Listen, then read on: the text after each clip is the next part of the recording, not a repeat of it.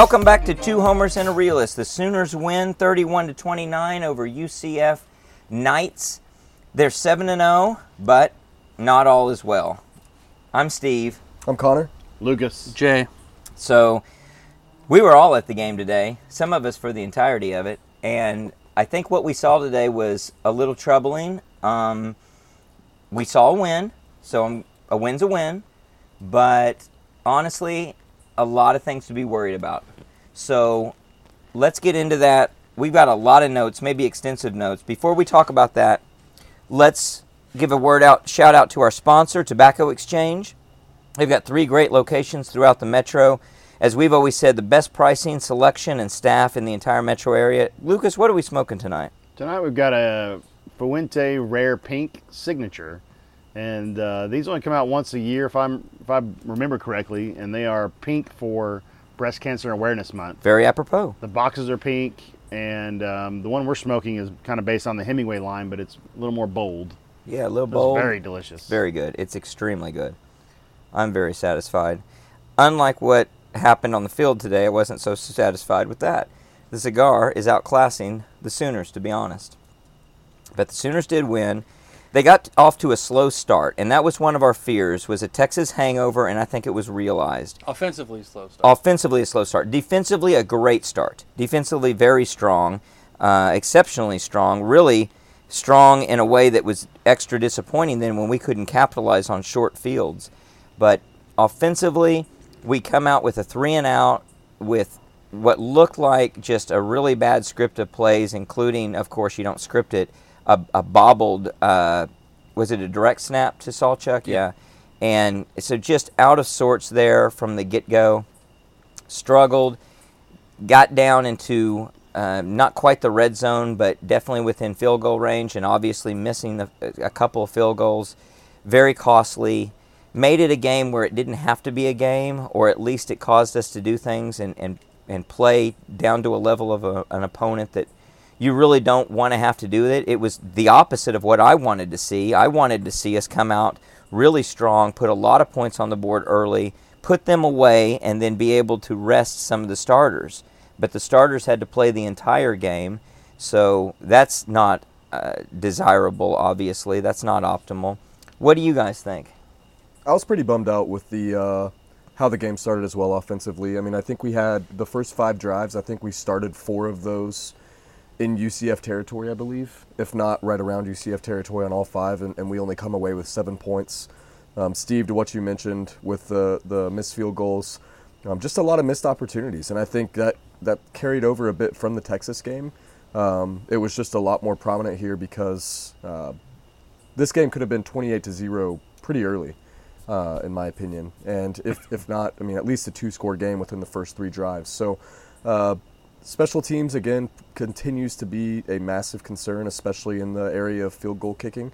Punting was a little bit better today. It was a lot better. Yeah. So the what's his name? 51-yard average. Nzinga punted the whole game. And great kick coverage. Yep. Getting down and stopping them with the catch. The kickoff coverage was phenomenal. Yep. We got him short of 25, I think, every time today. Mm-hmm. Yep. I think you saw a little bit of early, fatigue from the defense because they were on the field so much in that first quarter. I mean, the first 4 minutes of the first quarter lasted like 45 minutes. It was crazy.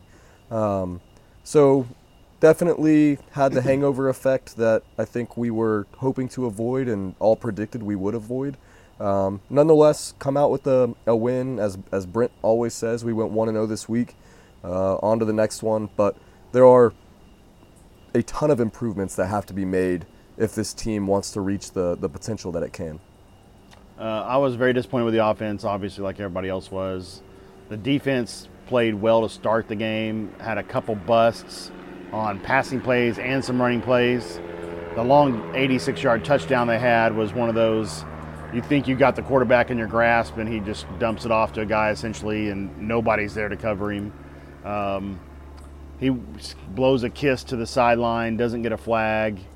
Everybody in the 84,000 people in the stands saw him do it. 86,500 or whatever a sellout is. Everybody saw him do it except for apparently the refs. But then they saw something in the end zone that warranted a flag. So instead of in the new rule, what was it, 2009? Yep. If that occurs during the play, they go back to the spot of the foul. By rule. So the touchdown would have been taken off the board. He did it like the 30-yard 30-yard line. line. You never right? know what happens. in a Yeah, game you don't know what happens. with They might have thrown an Well, interception. especially Who with knows? how well we have been playing Right. in the red zone and how well we played today in the red zone. Yeah, we had a goal line stand today until Canuck gets a stupid penalty. Yeah, so what happened? So I missed that. What did he do? I guess he yelled in the face. He stand over the guy and Yeah. yelled Yeah, at him? and so So he pulled an Ethan Downs? He pulled an Ethan Downs and actually got called for it. It would have been 4th and 2, and they had 3 consecutive plays at 2 at the 1, and then they lost a yard. So then it would have been 4th and goal from the 2, and they were sending the punting team out when they threw the flag. So that's a 4-point swing right there early in the game. You can't do that. That's stupid on our part. Yeah. But it was a great goal line stand, and I actually want to compliment him as well. Brent played strategically very smart by forcing what would have been a delay of game, but then it became a timeout that they had to take by forcing them to, but with substitutions. And he substituted like 2 units. It was beautiful. Yeah. He like substituted the line unit and then the backfield, and it caused them to have to call a timeout because they didn't have enough time to get the ball snapped. So that was really good, but it's all for naught when you get a penalty like we got. And it really makes me mad, like Connor said, when you start the game out, and we were on the plus side of the field for the 5. Yeah, and their punter, they were kicking into the wind. So the punter kept kicking it out around the 40, the plus 40. Horrible So punting. we're only 40 yards out, and we end up with 2 missed field goals. And not even really threatening, not Yeah. like missed field goals from 10 yards out. Right. We weren't even in the red zone, I don't think, either time. Nope, we weren't. Looking at the stats, we had missed field goal, 12 plays for 26 yards, and a missed field goal. And then we had that's the second one. The first one, 6 plays for 20 yards and a missed field goal. And the whole time you're doing this, of course, you're running hurry up, so you're only taking a minute and a half off the clock and missing a field goal. And making your defense come back out and there. make your defense come back out there. And I know, Jay, you have something to add, but I think that's exactly what we're saying in the midweek was this should have been a game that you're taking advantage of those opportunities and putting teams away quickly. And we had every opportunity to do that in that first quarter especially. So it's frustrating. I do think we are a better team than what we showed in that first quarter. But at some point, if you have those chances against a team like Oklahoma State or even maybe Kansas next week in Lawrence, it's not going to be as forgiving. And, we're one not recovered onside kick away from losing the game today. Yeah, and just to not harp on the same things that you guys have already mentioned, I'll pick on something else. This was a horrific run defensive team. And like 115 in the nation. yeah, or something. just absolutely brutal. And Kansas could ran for not 400 move the ball. yards against them last week. We absolutely could not run it early on whatsoever. And There's really only one drive the whole game that we ran the ball. and they even left 2 high Towards the end. safeties, which what was really curious is when we couldn't run is when they had 2 high safeties early in the game. And then later in the game, when they had only had 1 high safety, we somehow could run. Well, we so it's changed usually our the complete blocking opposite scheme. We of changed to a zone blocking. what you should be able to do. And they Yeah, put Savion Bird in. Yep. I don't know. It's just I'll just say the run game it's so baffling. It's At this far in the disturbing. season, it's to be 7 honest games with in the you. season, and we have no number 1 running back. We don't have any consistency in that position whatsoever, and it's very disturbing. Like if Tywee had played today, I think there would have been some better runs early on, but still nothing of any significance that I think would have changed much of the game itself. My only thing I would say is I'm curious to, I don't know if you can quantify it or even figure this out, but we just don't give one back enough time to get a rhythm, get a feel for the game. Sometimes you have to take the hitch, you have to see what your line is doing, you have to see what the other team is doing. Yeah. And Well, pace we've been yourself. talking about that. Yeah. And, we bring in a running back and he might block and then he comes off the field. And then you bring in a different running back and he gets a carry and he gets switched out. Just you have to have some consistency. I understand wanting to keep people fresh. Maybe somebody's better in a different situation than others, whether it's blocking or going out for a pass route. Well, you can't be predictable that way if that's the case, Right. because someone else will key in on that and understand what your offensive scheme But is I mean, going to even be. look at the first drive with Sawchuk. It's his first start of first start of his career at OU, right? His second snap ever, you're having him field a direct snap in the backfield, which, given he should catch it, he's a Division I football player, but I mean, I think it was a bad snap. You should, but it's high and to your left, right? It's high and to your left, and quarterbacks are used to that. And not only that, but like Jay, to your point, where you're not giving someone a rhythm.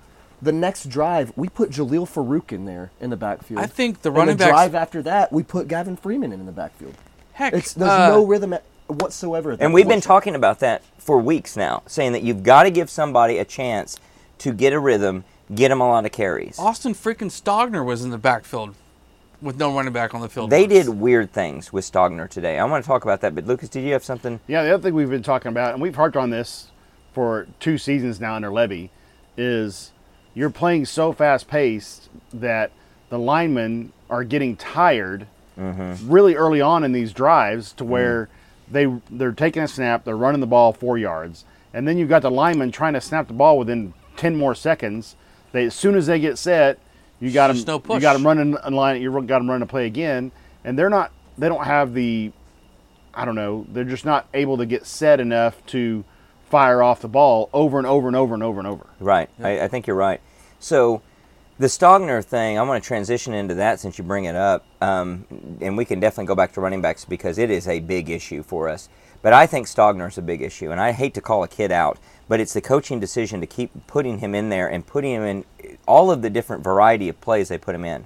So in the backfield, in the slot, at one point he's wide out, and they roll him out. He's in motion as the farthest wide out. He's not going to be a threat at all. That to not be derogatory, but that's the Davis Bevel mistake of putting him out there. That is a player who cannot succeed in that position. There's no threat that he's going to represent out there on the far hash, and I'm talking about the hash against the sidelines. There's no reason to defend it, and even if you try to defend it, you easily can come off of that to do something else. It's a wasted body. It's a wasted body. I don't understand it. He missed a block today that was an absolute blow-up where Gabriel got destroyed by a blitz that came right at Stogner, and there was no other, as far as I remember, there was no one else assignment-wise that he had to worry about. I don't understand why he's on the field the way he is. I don't understand the theory. And if it's a problem that you think you've got an offensive line problem, for the most part, the offensive line has played really well. I really don't see the need for an extra blocker. And if you need an extra blocker, how is he the guy that you have to have? Stoops could fill that role and then put another wideout that's a deep threat or just an intermediate threat out there. To me, it's something that's a real big shortcoming that it's almost 10 against 1 at this point. It's very frustrating. And I blame Levy. For sure. 10 against 1? 10 against 11. Okay. Make it sure. Sometimes it feels like it's That's 1. a new though. math. Yeah.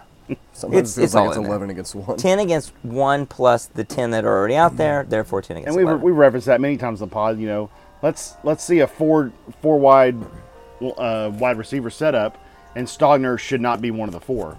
You're talented enough at wide receiver. Petaway got in there early once, and then he didn't get in there hardly any of the rest of the game. He got like a 9-yard catch and was never on the field yet. No, he was in there on another at least play or two that I saw, but didn't get targeted.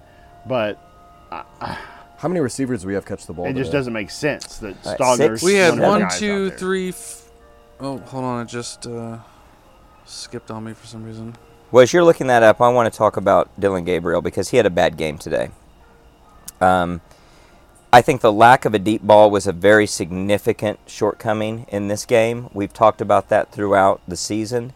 It really came home to roost here. If you look at how fast he's checking down, I think that that's a real problem. Now, granted, the offensive line did not give him the protection he needs for the most part, but he is throwing behind receivers. He's waiting to see when they're open. He's staring people down. He's staring people down. He looked and he threw a ball on a free play to Anderson and almost overthrew him. He caused the interception that really he deserves credit for the interception when he waited so long to throw to Stoops coming on the crossing Stoops pattern. was running across 5 yards wide open And with really his arm up, exposed, and then he finally throws it to him. Stoops in a way that he could have gotten injured. Yeah, he got his wide receiver killed on He that got play. so That's It was bad. very reminiscent-esque of what we did to Texas a couple One- weeks ago when we blew up their tight end across the middle. One of the best throws he's made the whole season was probably the one to Anderson on the sideline that was the second touchdown. Mm-hmm. He threw that on a rope about 35 yards as Anderson just ran away from his guy and was wide open, but he didn't put a bunch of air under it. It was like the perfect line. Yeah, give him drive credit throw. on that one. That was amazing. Well, I And mean, how then much of the lack of the final deep drive. ball? How much of the lack of the deep ball is missing on drill? Yeah. I mean, that's Well- why I thought we'd see some more Brennan Thompson in there, especially when they Honestly, went to though, running one safety over the top. It's not a speed issue. It's Yeah. it's a Dylan Gabriel issue. He doesn't throw the ball in time for a deep ball to be a threat. It's like he doesn't know his range. I mean, I Gibson almost it's think- got waiting too separation long. today. I almost wonder they don't even put Thompson in the game because of that. Like, by the He'll time outrun you him. see that Brennan Thompson's got his guy beat and you choose to throw, you have too to late. throw it 65 yards. Right, and he can't do that. Yeah. And almost no one can do that. Yeah, I think that's the problem. Today Because he I doesn't saw him. throw open players. He doesn't throw people open. Yep. I saw it today again where he gets into a shell, he checks down, he doesn't see the entirety of the field. He goes to his safety valve. Thank goodness we have Drake Stoops. Drake Stoops Yeah. is amazing. He's the MVP. He is absolutely the offense. MVP. He got the game ball today, I'm pretty sure. He deserves it. He is phenomenal. And he's the safety valve, and yet Gabriel missed him at least twice wide open. One time would have been a touchdown. He missed number 6. What? LV Buckley Shelton. Yeah, Sheldon. Wide corner of open the on end a zone. throwaway in Yep. the end zone With a twice. Twice There's he's a defender open. not even within 20 yards of him. And then he crosses all of them and he's wide open. It was a classic play that we've seen so many times by so many different quarterbacks here and elsewhere where they wait and they buy time with their feet and then find that guy. He bought time with his feet and then he found the sidelines is all he found. And the first touchdown to Anderson was not a good throw, but thankfully Anderson's got super long arms. Yes. And was able to reach out and Yes. just snatch that ball and walk in the end that's zone. a great Yep, catch. it was a great Great catch catch. on a wide open guy that any of us could have thrown He had to. a bad throw. So So we had that was six. frustrating. We had 6 receivers catch passes, 1 tight end, and 2 running backs. It's very concerning as we look at the entirety of the offense. We have a lot, obviously, to complain about. Let's talk about the defense and be complimentary, I think. I'm just very happy with where we are on defense. This defense is playing, continues to play the way that we want them to. They're going up against they're about the number 3 rushing offense in the country. We hold them to 149 yards or something ridiculously below. They had a 3.6 yards per carry today. Which is ridiculously below their averages. And close just to tremendous. Close to 200 yards under their season average. And they in had total one offense. 55-yard run that was a busted run. And an 80-yard pass, which is a busted pass play. Most of the passing success was busted passing situations, especially where we're threatening the quarterback, and his dump offs were great. You've got 140 yards, give or take, on 2 plays. And they had 397 for the game. Yeah, or else they're looking at 250 yards of offense. And the They had defense 20 is doing first downs. everything they need to do to put us in a position to win and win big. And the offense is not complementing that, which is very frustrating, obviously. They were 4 of 16 on third down, which anytime you would take that. Yes. I mean, you're going to. Oh, absolutely. 1 out of every 4 times they're Absolutely. getting a first down Especially on a third. with a successful offense And they like only that. went 1 for 1 on 4th down. Mm-hmm. So once you could get them in those situations, you were doing a good job. But the 2 big plays really hurt. The one 4th down conversion was the last touchdown of the game. Yeah. Yeah. They scored. And then the Canics shoot themselves in the foot with the penalty on the goal line stand. And I felt like they came back and did a really good job of not of understanding they need to calm down and do their job. I noticed and this is in contrast to prior years, it's 3rd down and we get a stop right there at the end of the game, and I know they end up giving up a late touchdown, but they don't celebrate. They know they've got a 4th down they've got to defend. And in past years, we saw celebrations as if they're going to punt from the 20-yard line with a minute to go and they're down by 3. So it was great to see that we understood the down, the distance, the time in the game, the position, very dialed in, and that goes all the way to making them take as long as they took to score a touchdown and then stopping the 4th down conversion, the 2-point conversion, which was completely sniffed out. I don't really understand the play call. So Looked like a double pass. It was a double pass. Well, I know. I don't understand why you do it. Yeah. Malzahn dialed up a trick play that is not going to trick anyone unless he's going to throw, which he wasn't, back across the field to somebody. We're not going to vacate a position. We had 4 guys there to completely destroy. Yeah, they had one guy that was on the option. route, and there was 3 guys around him In the middle, and 2 and then, coming up to stop the. And the first guy made passer. the tackle, Yep. which is just all across the board great. So again, the defense, very complimentary for me at least. I'm very pleased with everything I saw on defense. Any other notes or things of significance you guys want to talk about? I guess Sussman played a good game, but then at the end, when for whatever reason he had to come out, Kip Lewis came in and played very solid.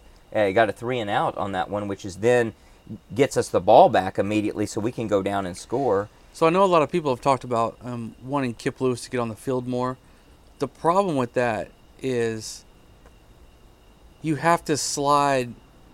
So if you take Kanik off to put Kip Lewis on, you have to slide Stutzman from the Will to the Mike.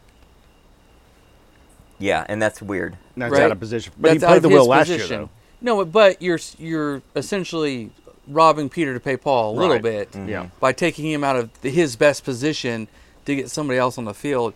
And it's probably just because he's a youngster and they haven't given him 2 positions to learn yet.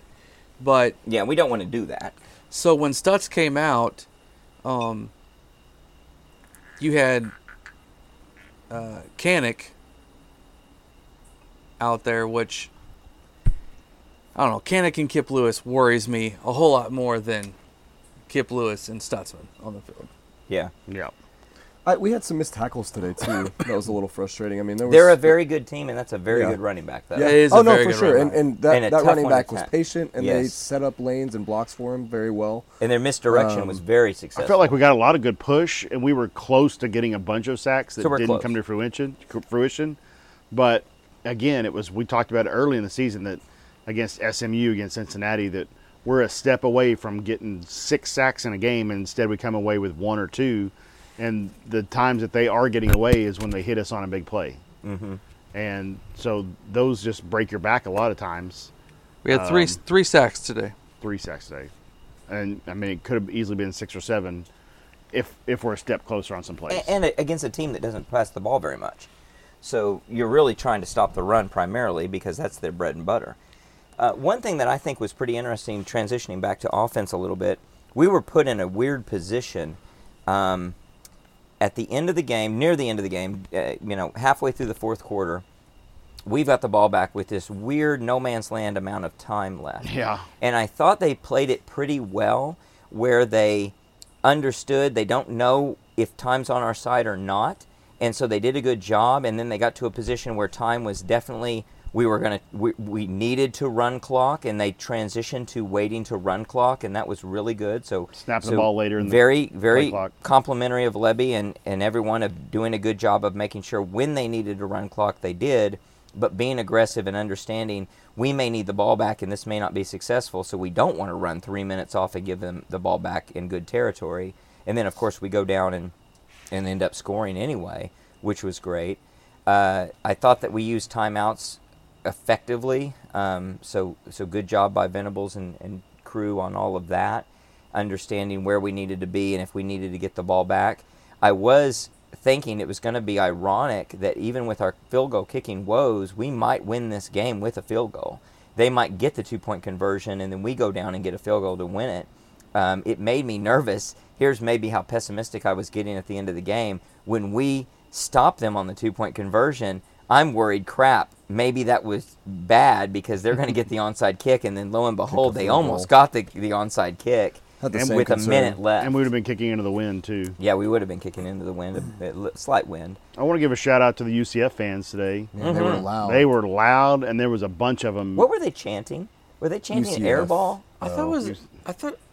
Yeah, it sounded like Airball. airball, but that's I don't know. the wrong I sport. didn't hear that. I don't know what it was, but they were extremely loud. Yeah. They punched above their weight for sure. That's probably the best away crowd for a conference game that I can remember in forever. A long time. I mean, except for like Oklahoma State or somebody. Right. That's K-State- they're around.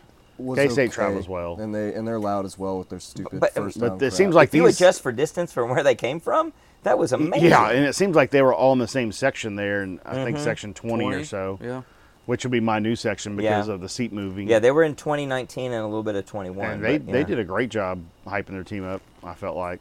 Yeah, I thought that They was never got really loud good. when we were on offense, No. but their cheering when they scored and stuff was a lot louder. If I'm going to bring up a point that I'm a little frustrated with, where I've been very pleased with most of what we've done in terms of coordination across everything, cheer squads and everything, the band were playing their music on when we were on offense a little too deep into when we're ready to snap the ball.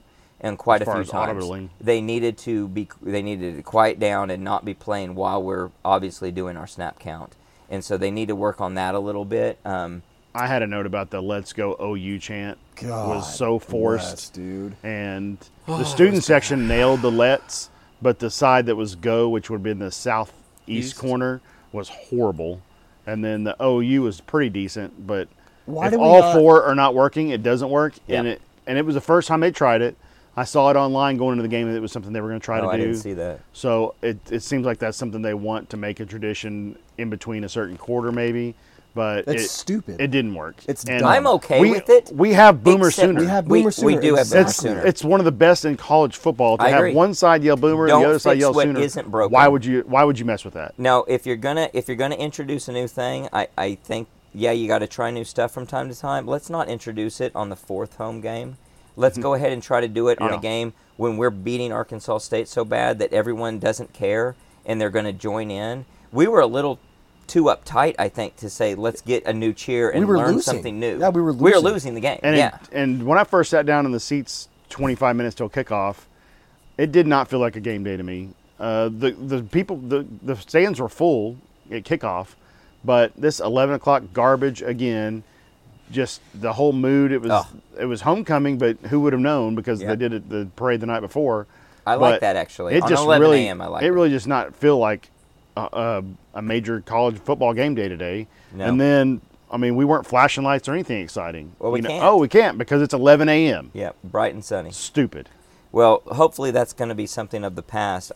As long as we're on sort of realist rants right now, I want to introduce one that we've been talking about for some time, and that is on third down, instead of making noise by clapping, distractingly waving three fingers in the air in some kind of weird waggle way. I don't understand why we're doing that. I think that it's difficult to see what's happening in terms of when you're looking through all of these fingers in the air, but more importantly, it's not making noise. Yeah. It is, instead of clapping or cupping your hands around your mouth to project more, you're waving your fingers like they're not seeing that. I don't know what you think you're doing. I don't know if you think you're distracting a free throw shooter in a basketball game. Again, wrong sport. You can't It's- clap your three fingers? it doesn't work. What's the sound of three fingers clapping? It's ridiculous. And when people do it, like what? We all know it's third down. Don't do that. Let's make noise. Yeah. Cup your hands around your mouth and yell. Very frustrating. Whistle. Clap. Clap. Whatever. Are we still on rants? Oh, we're ranting, baby. Okay, because it was, unseasonably hot today Yep. for the time of year. And I used to think the 2.5 minute TV timeouts was brutal. Oh my God. The 3.5 minute TV timeouts are god awful. It's atrocious. We got to shorten the game, though, so we're not stopping the clock on first downs until inside of 2 minutes. We're not stopping on out-of-bounds plays inside of 2 minutes. But let's add 5 more Yes, commercials there's in a no college way the football game. gameplay on the field today is what caused the game No, to be the length not it even was. close. It was Not 100% even close. commercials. It's very frustrating. 3.5 minutes in the heat, in the stadium, At doing some chants that point- you've done for 30 years is just too much. At some point, when you're looking at it as an athletic director, as a university, you're putting a product on the field, you're trying to create an atmosphere, you've got to push back a little bit against TV and say, look, I understand that pays bills. I understand that brings in revenue. but we've got to find a good balance. I mean, you know what would bring in a lot of revenue? If we had like 45 minutes of commercials. We know that wouldn't work because that's too much. What we need to find is the right balance. And this amount of commercialing is just ridiculous. It's making it to where... It's painful. It's very painful, and it's going to make it that much more desirable to stay home and be watching it on TV rather than go and endure all this in the stadium, and you got nowhere to go or nothing to do when it's 85 degrees in the bright sun and you've got a 4-minute commercial that pops up. Yeah, because I'll be honest, at home when you're watching the game, the length of the commercials affects me 0%.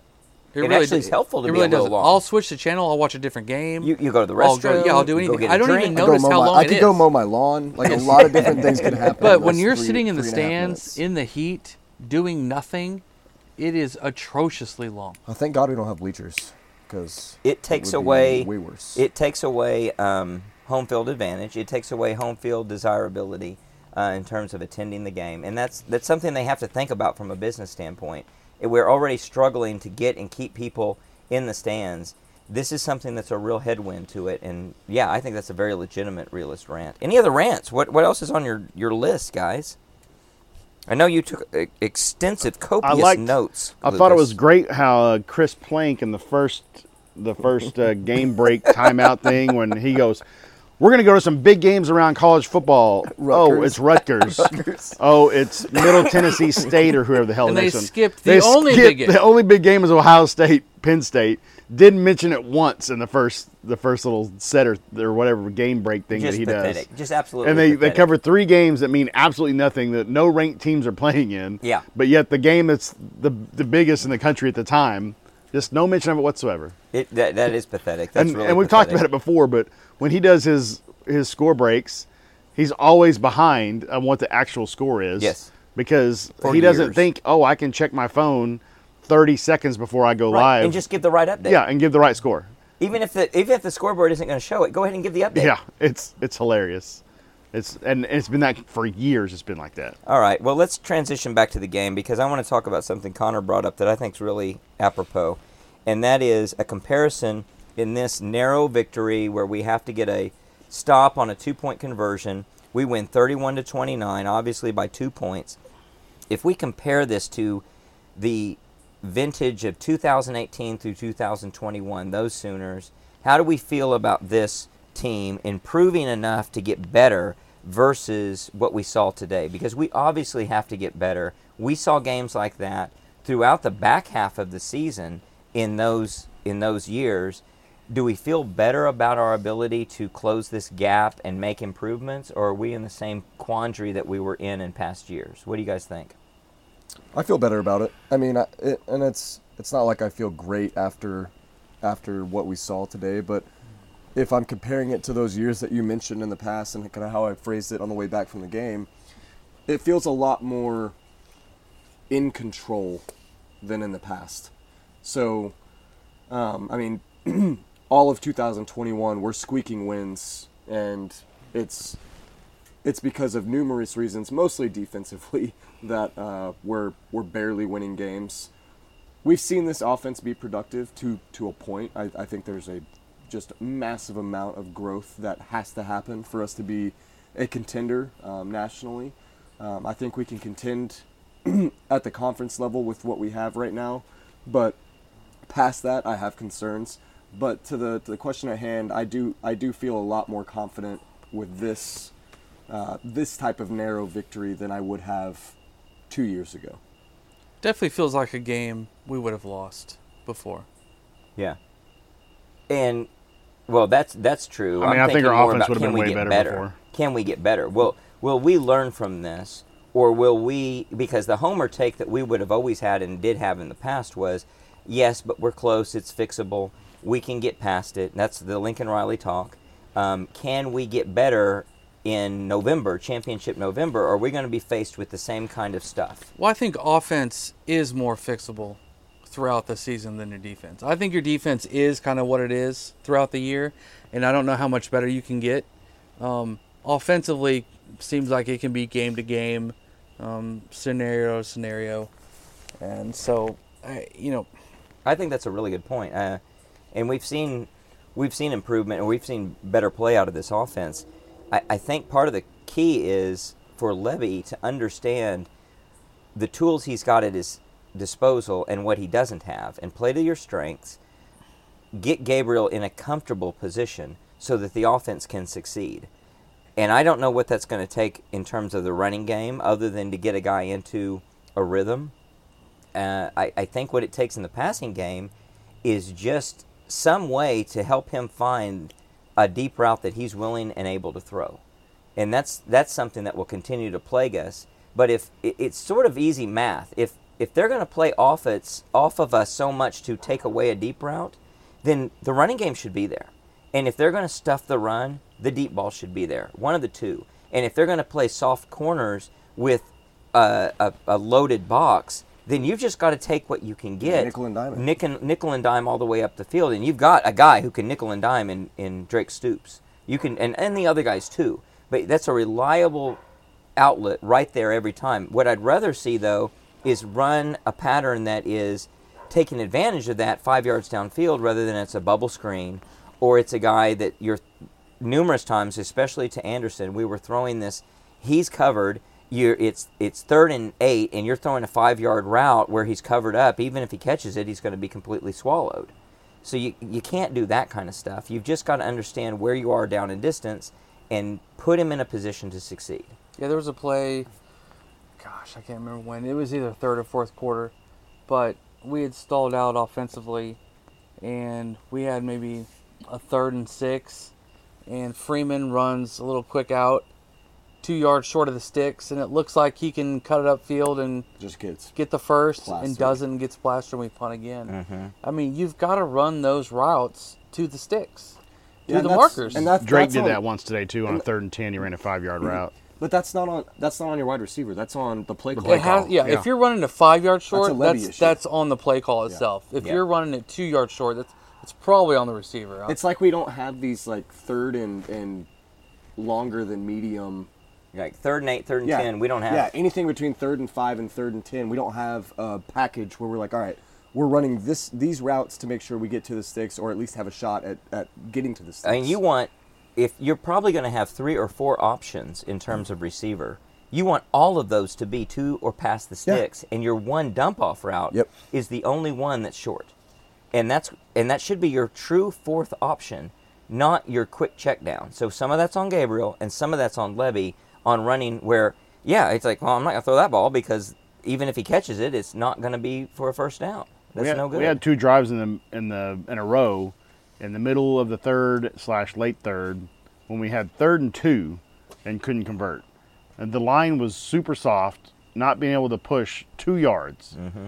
And then on one running play, I think it was Major they handed it to and didn't get it, and we punted. And then another was a pass. It might have been the Freeman one. I think it was a 3rd and 2, and he just gets stuffed on at the line essentially. Yeah. I'm pretty much over seeing Marcus Major at this point. I mean, I know he's banged up a little bit. I don't think he has vision. But yeah, we saw the same there exact. Were 2 runs today that saw were the same exact issue that we talked about in the midweek, touchdown runs, where he runs towards contact as opposed to space, and he makes a juke into contact. Just keep going. into 2 And to players. what you guys said in the midweek, you can't teach that, and obviously he doesn't have the capacity to learn it, and you can't afford that. Where I do think seeing Sawchuk break that one off at the end of the game, I really hope that's a step towards, all right, this is going to be our guy, and it may be the Tawi Walker, Gavin Sawchuk show from here on out. Which could be very strong. I think Sawchuk is a true running back 1. I think Walker will get the nod if it's not some prolonged issue that he's going to have to deal with as the RB1. But I think Sawchuk has to be your long-term solution. I don't put a lot of stock in the idea of confidence, but I will say if you get a guy into a rhythm and you give him a chance to see, hey, this is what it feels like to break a 60-yard run. This is what it feels like to get into the second level and just blow by a guy and go. He'll figure out, it'll click for him, wait a second, I don't have to get tackled here, or if I do, he can barely brush tackle me and he happens to catch me with the shoestring. Rather than played as if everything is 3 yards in a cloud of dust. That is not what we need to be doing. We need to be moving the ball down the field with the potential for a big play. And we look at this game with 42 yards being our longest play, and many games so far this year when it comes from, especially from the line of scrimmage play, when you take out kicking game and other things, our longest plays they leave a lot to be desired. I mean, the Sawchuck run was our longest running back run of the season, I think. No, it wasn't. It wasn't plus 30, was it? I thought It was 30 even, I think. I don't think so. So that ties Tyree So it Walker's. matches Walker's. Gabriel's had a longer But great one, job yeah. by Sawchuck to run down the 1 yard line for a couple seconds to burn off there. I don't know about that. Well, I think he was looking. He back knew there towards was the- he nobody looking- around him. He was looking back. There was towards a the guy sideline back there. For direction. There was a guy back there. I will say he didn't cover the ball up the way he should have. I did like it, except I worry, was he trying to do that, or was he looking to the sideline thinking that there's so little time left that If I he need to should take down- a knee? Yeah. I think he didn't know if he should score. He And was there- looking at the sideline, And that's a I think. mistake. There's clearly enough time you need to take the touchdown. While play No is doubt being about played, it. you're looking to the sideline. So that You Well, need yeah, to, you're up one with an opportunity to go up 8. it was a mix Yeah. of good and At bad. the end of the game. It's a mix in good and bad. I will say He's that. young. It's But it was a That's a great run. coachable moment. He's It's young. a Yeah. coachable moment. Yeah. But it's a good coachable moment to be in, because it's an enviable position for sure, and so more good than bad for sure on what he's doing there. What I find interesting with today's strength and conditioning with players, running backs back in the day never came out. You never took them off the field. No. They would run them. You say back in the day, that's like 5-10 years Yeah. ago. So to think that a guy can't stay in for 6 plays in a row as your running back is I just know. absurd. They punished him. They punished him after that first drive, though. After he. Oh, he after was- yeah, he was in misses the doghouse. After And he then misses dropped the snap, pass. and then he drops the pass. Yeah. Which, again, in my opinion, pretty stupid play call. He's not getting the first down there. Agreed. But he got punished, and I don't like that. Like, I don't like it. So. Yeah, I thought it was. It shows a lack of philosophy about what it takes to establish a run game. I'd love to get some truth serum in those coaches and just have them talk straight about what's going on. And if they would tell you these guys are too young, these guys are just not good enough, they're not who we want them to be. I know they're not all young, but some of them, they may say the guys that are old are just, they're lost causes. The guys that are young. Whatever it takes, you've got to figure out how to do it. And I mean, say what you want about recruiting rankings and etc. We have 6 running backs on scholarship at OU. 5 of them are 4-star running backs. yeah, for a reason. Somebody has to be able to emerge as the guy. Yeah. No, I think you're absolutely right. And today I would have said, oh, we have a patchwork offensive line, so maybe that's why the running game wasn't as good. But this is the 7th game, and we haven't had a good running game. Yeah. So even when we've had all of our starters in, we still can't run the ball against teams that aren't that great. And then you face a team that gives up 399 to Kansas 2 weeks ago, or was it last week? Last week. Last week. week. You gave up 399 yards a week ago, and we didn't even hit the 200 mark, and some of that was from Gabriel. And it's, like I said, you can't blame the Patrick offensive line because we haven't proven it all season that we can't run. And I don't understand why, as good as Beatonbow has been for the last decade, or almost decade, what has it been? He's been here 8 years or so? Oh, at least, Come yeah. in 15? Yeah. Yeah. That he's not just sitting down with Levy and be like, this is what works. We need to do more of this. Yeah. You need to fashion your play calling around this aspect of the running Because game that this works. is what succeeds. Yeah. And it So, just doesn't seem like that's happened at all. Let me put you guys on the spot and ask you to assign rough probability or rough attribution to 3 different aspects of why we're not running. How much of it is running back? How much of it is line? And how much of it is play calling? And I'll start by saying I think it's about 20% line. I think it's about 20% play calling. And I think it's about 60% running back. I think it's probably And I'm I'd including lean more in towards running play calling. And when I as say running in- back, I mean as in including overall the choice of a coach to not play one guy to get him into rhythm. I'd say play calling in terms of the design of the run play itself in its entirety. That's your majority? That would be my majority. I would say it's 40% that, it's 40% line and 20% running back. I I don't, like Jay said, you've got 6 guys on scholarship, 4 of them are 4 So stars. you're opposite of me. Yeah. I think those guys, and not that we keep signaling this one game against Florida State, but Sawchuck and Barnes looked fantastic.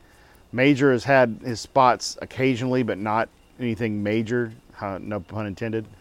But, I mean, it's crazy to me that in that final drive, we were opening holes, huge holes in the middle of the offense, where essentially the center was going one way with one of the guards and the other guard was blocking the other way, right down the middle of the offensive line, because I can see it from my end zone seats.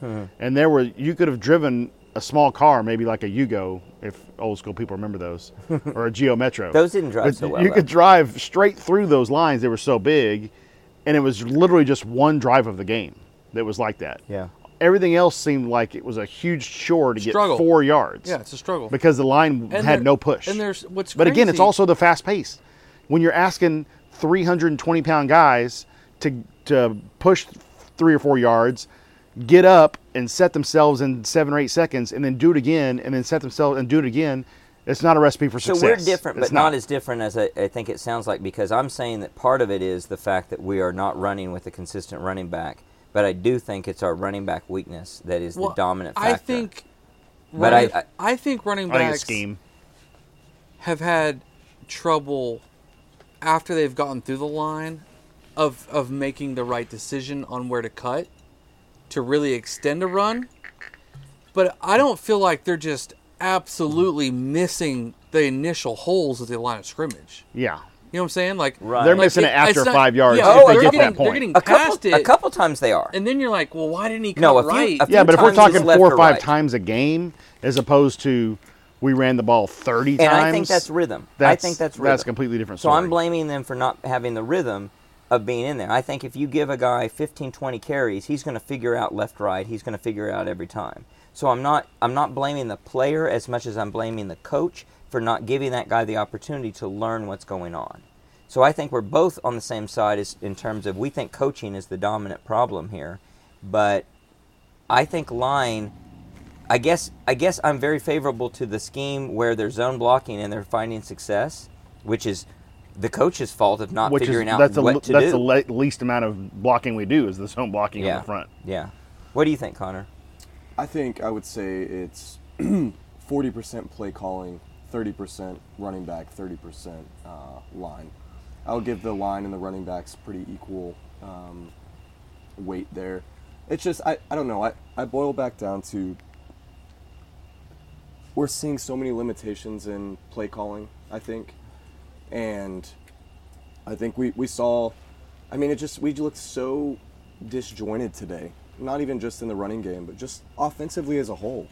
And it's unfortunate when I feel like we have that momentum, and we had some, especially you go back to that last drive, and we've been saying all year, take what you can get offensively. I think there's a lot of opportunity to do that, and I think there's a lot of stubbornness on Jeff Levy's side where he tries to force a game plan, and then when it doesn't work, he refuses to deviate. And he should have seen today I thought Dylan Gabriel looked really uncomfortable today a lot. Mm-hmm. And he got hit a couple times, and I think that may have played a part in it. But at that point, start giving him some of those easy little hook routes or some. I mean, we've said it. I've said it. Everything today looked difficult for us offensively. Mm-hmm. There's no rhythm. Nothing was coming easy. So, I don't know. It's frustrating. The rhythm part is tough, and I want to see some consistency there because today it was just a complete disjointed offense, and it was very reminiscent of the SMU game, the Cincinnati game, and we can't keep doing that if we want to have this undefeated regular season that we're all expecting we should have. So that's an interesting transition point because UCF is not the most difficult, probably not the most difficult opponent we're going to face defensively. in these 6 games, and so that's worrisome. So we've got Oklahoma State, who's doing great, just like Connor predicted early on the pod that Gundy would have his stuff together. We've got Kansas, who's going to give us trouble, especially if Jalen Daniels is back, and supposedly he's back next week. That'll be our luck. Yeah. That'll be our luck. It's the I was just checking my phone. It's the big noon kickoff. So their pregame, the Fox pregame show is going to be in Lawrence. Looks like. Okay. So we've got all you lucky listeners at home get to listen to Gus Johnson lose his mind every time Kansas scores. And Joel Klatt. So you've got at BYU, which BYU was winning really big against Texas Tech last I looked. You've got a lot of difficult games ahead. My question is, what we saw today, is this actually who we are? And this is actually a question you brought up on the walk home, Connor, so I'm stealing your question. So as we look at a game like against Texas, where we actually obviously had difficulties and struggle, and we pull out the victory, we look at some lesser opponents like SMU, where we struggle at times. Is this more indicative of who we are, and are we flying a little bit above our true ceiling, where this shows us that we can lose any game on our schedule? We're talking about playoff contention, and it's definitely in the mix, but at the same time, it's very volatile, it's very sensitive. We could lose a couple of games and be out of the mix very quickly. Texas today, a team that is obviously very good, and we barely beat, struggles against Houston. Houston's not a good football team, and they struggled against Houston. And they could have lost if the ref had if the referee wouldn't have screwed up the spot. That's just a horrific officiating in this horrific officiating conference. So, is this who we are? Is this the team that we're going to have to get used to? Is this going to be a tough 5-game stretch that we're looking forward to here? Or are we going to get our stuff together, and are we going to be able to pull it together? What do you guys think? I think it is. I mean, I think it's going to be one of those things where after what we saw today, I think we're one step away from being that consistent team that we were talking about on the pod on the midweek. Is we saw Michigan go out today, given against a very, very, very depleted Michigan State, a down Michigan State team, and they're dominating. But one of my locks of the week. Lock of the week, maybe yeah, exactly, the only one I'll win. For a good reason apparently. I think we are a step away from being that team who puts away in what I think are much lesser opponents. I mean, yeah, we can talk about the UCF stats and what they rank nationally from a rushing perspective and even offensively.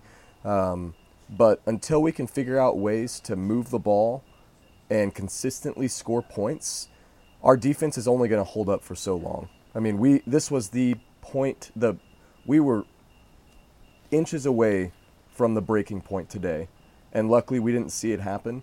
But you keep playing with fire in that way. We have a big enough target on our back. Everyone's going to be up to play against us because we are Oklahoma, and it's going to come back to bite us one day when one of these teams decides they want to have a career day. So, anyways, I do think, Steve, to your question, this may be and maybe is the team that we have to look at going forward. It is going to be a tough 5 games. What do you guys think? Tough 5 games? This definitely brings down the momentum I felt like we had after Texas. And we talked about, was this team going to get a big head, being on national media and all that? But you would have thought with the bye week that it would have settled all that down and we would have focused. And it clearly to me did not look like we were focused today. It definitely brings into contention a couple more losses out there. If we play like today, again, if we play like we did today against Kansas, I don't think we win that game. Because Kansas has shown that they can move the ball. On paper, yeah, we wouldn't win. I mean, we cannot play like we played today and expect to win 5 games. We could probably beat West Virginia. We'll struggle against Kansas, struggle OSU. They've got the running game going crazy. Ollie Gordon had 250 yards and 4 touchdowns today. That guy looks like Derrick Henry out there running around. TCU looks, man, last I looked, Kansas State was handling them pretty. That's our easiest game. Easily, yeah. They are so volatile. That's a trap game, actually, I think. What do you think, Jay? Yeah, absolutely. I mean, the consistency that we've all talked about just isn't there. Your defense comes out, is playing lights out in the first quarter, and your offense just sputters. Yeah. And you just can't have that. This game very easily could have been over right out the get-go. Yeah. Right out the get-go. And just you let teams hang around, and you can always lose multiple games. You're going to let people hang around. I Yeah. definitely had that we're letting them hang around feeling. Jay and I almost said it in the texted middle to of the group, first quarter. Said, I mean, we're It's- completely letting them stay in this game. And which we did. that's the third game we've had where we let a lesser opponent hang around. Cincinnati, SMU, and now UCF. And what's Eventually irritating that is catches up to you. it seems like the coaches or the team will get pissed off at this, and then we'll come out and play really, really good against Kansas. Right. Like they get all ticked off that Cincinnati wasn't very good. So what do? Come out, we light up an Iowa State defense that's given us trouble for years and years and years. It might be the third best team in the conference. Yeah, and then did pretty good against Texas, and then we really faltered today. It honestly was a pretty poor performance. I'm just concerned. offensively We today. just don't see any sort of. We don't see steps forward in the offense. I mean, it's crazy the leap we've seen in the defense. Mm-hmm. We're not seeing the same thing in the offense. I mean, from a homer take, this is a game we lose last year, and this is a game that I think in the past I would have said we're down. We're down what? Well, that's because 6 we don't points? hold them under 30 Yeah, I mean, yeah. last year. or Yeah, whatever. true. I mean, and we're down 6 points going to the fourth, and even today I felt like, oh, this has all the makings. It felt like one of those old Kansas State games where we just could not figure it out, and to get past the point of coming back. To the team's credit, they did that, and I think that shows some sort of resilience that we may have been lacking in the past. But it has to just. It all boils down to that consistency, Jay, that you just mentioned, and we'll see if we can find that, I guess. It really makes me mad on behalf of the defense how pathetic we were on offense the first quarter, because the defense comes out, stops them on the opening drive. We get the ball at the 40, nothing. Defense comes out again, stops them. We get the ball at the 45, at the plus 45, nothing. I don't think they got a first down until like their fourth drive. And it just happens so many times, and then you miss the 2 field goals, which I would have had a lot less stress in my life if we would have made both those field goals, because coming to the end of the game, when we were down 17-14 at one difference in the point. game. Yeah, it's a difference in the game. If you make those 2 field goals, that the onside kick never happens more than likely. And you're not stressing over them getting the ball back and going with a chance to win the game. And you can't do that against better teams. No. And there are better teams on our schedule than UCF. So let's go through predictions. Let's talk about where we think we're going to be here from here on out. We're 7-0. What do you guys think the regular season will bring? Any changes or updates to your predictions? I think I was at 10-2 last time. I'm going to stick with that. Were you at 10-2 or 11? Did I go 11-1? Why is that 10-2? Well, No. I'm at 10-2 regardless of what I was. No, last you were time. at 11-1. Yeah. So Yep, you're moving not down anymore. to 10-2. 10-2. With 5 games left on the schedule. Connor, what do you think? I'll say 11-1. I mean, after what we saw today, I don't think it's at all outside of the realm of possibility that we'll drop a game, especially somewhere along the lines of a tough game in Stillwater, a tough game in Lawrence, and a tough game in Provo. So, yeah, I would say 11-1. Jay? Yeah, there's definitely one game that we're going to drop, playing the way that we're playing. You just can't mess with fire the way that we're doing it. I'll stay optimistic and say it's just the one, only because once November gets here and maybe the mindset of the team or the attitude of the team starts to shift and you start to really see what's on the horizon, what you're capable of getting yourself into. They should have thought that after we beat Texas. Yeah, I guess. Are you talking about Championship November? Is that still a thing with the new coaching Not after staff? last year. Okay. No, but just, I don't know. A loss can Last year was like death by 1,000 cuts November. It was. also wanted to throw open your myself eyes off quite a a little bit too. I'm not. Maybe another homer take, but I'm hoping the fact that we don't have another bye week is hoping we just have that focus that you mentioned earlier, Jay, and I hope it's something where we can develop some consistency around that.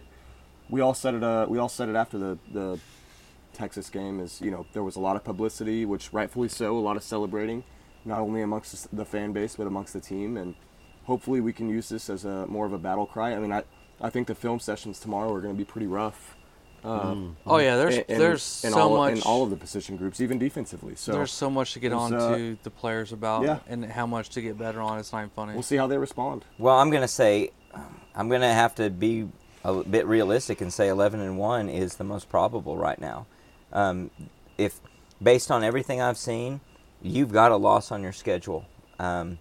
You've got to figure out how to get there, and you've got more difficult opponents on the schedule, obviously on paper, but also with the volatility that if you don't show up against any of these teams, you can lose. Any one of them. If you can almost lose to UCF at home, you can almost lose to anybody that's out there.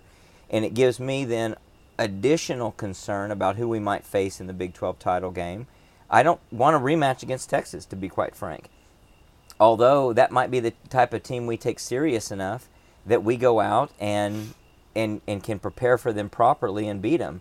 At the same time, they've got enough talent on the field that they can capitalize, if they do it right, on your mistakes and your shortcomings, and all of a sudden you're down 17 points against that's them. a really interesting take that I haven't really considered. I also don't want to play Texas just because I think you never really want to play the other most talented team in your league. Right. But you might be onto something to where that will get your attention and that will get your best effort. Bring your best. To bring of anything else. At least it's your best effort. Right. Might not be your best game, right, your best performance, but your effort and attention will be there for that game. God, I just hope we don't have to get to a point where we're talking about effort and preparation and stuff again. I mean, that's a very... I know we are after today, but I mean, it's a very... There's only 12 games. It's a very regressive step, though. We've always said that, though. I know, but this isn't 162 baseball games. Exactly. This isn't 82 NBA games. This is 12 football games that you have to be focused for. You can't be nationally competitive. But we're not if you're not the giving out only your team best that effort. has to deal with this. I mean, the words that Nick Saban chooses on his press conferences and stuff is the same reason. It is hard to get your team ready to go for every single game. To us, old men who would give up everything in the world to be on that football field doing what they're due, it sounds really, really easy for us to give 120% all the time. Well, I don't know if it boils down to the players' effort more so than it does the coaches. I think it's everything. I think you're right. I think it's coaches as well. That's probably something that's underappreciated, is that coaches have to get up for the games. Coaches have to get up for preparation and looking at film and seeing nuances. You know, if you're playing Texas, and adjusting, you're looking for everything possible and the adjustments, and you're thinking, when you're playing UCF, you're thinking, I don't have to think that deep. I don't have to think to the third derivative. I'll go a little bit, figure out what's going on. A little bit off topic to a certain degree. A lot of fans and stuff talk about, oh man, UCF had 2 weeks to prepare for this. They're going to bring out all kind of new wrinkles, and we're going to have to get ready for it, and things we haven't seen. Well, did they not have to worry about that with us? Right. Do we just line up and do what we do? And right. What did we spend 2 weeks doing? What did we spend 2 weeks preparing for UCF? Hopefully not partying. To show stuff that they haven't seen. Right. Because there wasn't anything today that we did offensively that they weren't ready for. They didn't have 2 weeks off. They played Kansas last week. We had the bye. They didn't. No, but they had a bye last week? Yeah, You're saying Kansas going into the Kansas game. No, UCF was off, too. 2 weeks ago. 2 weeks ago is when UCF Yeah, UCF was off, and Kansas is off. Yeah. Well, a guy like Malzahn, though, that guy, I mean, when he was at Auburn, he was very creative. At UCF, he's been very creative. So you know that he's going to – and they did bust some stuff out that we probably hadn't seen on film. Yeah, but what did we – what I'm saying we is didn't. What did we do? We don't have a creative offensive coordinator. How many times are we going to talk about that? Well, and I think we do have a – actually, I think we have two creative. Oh, no, wait. We put Stogner in the backfield. Yeah. I think we have two creative. I think he tries too much gimmicky stuff, too much goofy stuff. He was trying stuff today, especially early, that was not necessary. He sucks at his job. Just go out and do bread and butter. I don't know about sucks at his job. I'm going to stop at that. I'm going to. Nope. I'm not ready to get there. I think that he is probably above average, and maybe exceptionally above average. It just takes exceptionally above average talent, and we don't necessarily have that at every position. We highlight a couple where I think we've got an above-average quarterback. I think we've got a very below-average tight end. We have above-average wide receivers. We have above-average wide receivers. We have below-average running backs. I think we have above-average line play. So it's difficult to say, but it's definitely something that is worth considering. What you're bringing out, Lucas, it is a concern for sure. What do we think going into Kansas? We'll obviously have a midweek pod where we'll talk about it in more depth, but we have our next test. We're 7-0. What do we think about the Kansas game coming up? Just brief thoughts. We're going to be there. Deeply concerned. Deeply concerned? Yes. What do you guys think? Deeply concerned? I think No. Leipold's a great coach. Slightly concerned. Definitely concerned. I would say... I've seen Jeff Lebby coach this team for 20 games now, and I think he's had 2 good games out of 20 as an offensive coordinator, and I don't know what anybody sees in him. And I'll stand by that until he proves me otherwise. What do we think that game opens up at? 8.5? I don't know how it could be. I think it's probably 6.5. Less than a touchdown is that's Yep. critical. That's a pretty good guess. I'd say I'll take 6.5. That's probably a good number. And that should be a wake-up call right there to realize that if you're that tight. I don't know. I don't know. Jalen Daniels is a big variable there. If he's playing, I think 6.5. If he's not, it's probably more likely the 8.5 or 9. Yeah, but their backup has 20 starts for Kansas. Yeah, but he's not a good. bum. Bean is not that good. I don't know. He's good enough. He's good enough. He's good enough. It just depends on what He's as happens. good as the UCF kid was tonight. So, at this point, I could see us coming out and handling them with no trouble, and that would not be surprising to me. I could see us struggling and even losing. That wouldn't be surprising to me. I wouldn't. Yeah, I wouldn't. I Be surprised don't know by what any to outcome. expect. Either thing could happen for sure. I'd be surprised if we put up 50 on him. That would be what surprised me. Yeah, that would be surprising. Well, we're actually going to be at the game, at least some of us. That's going to be exciting and fun. We'll come back with a lot of, obviously, post-game takes on that. We're going to have a midweek pod where we'll preview it in depth. One last word out to Tobacco Exchange, our sponsor for the post-games. They do a great job. Go check them out, 3 metro locations. Anything else to talk about today? Sooners win. We're 7-0, Sooners guys. win. We're We are 7-0. 7-0. Let's be happy. Yeah. 7-0. We're 7-0.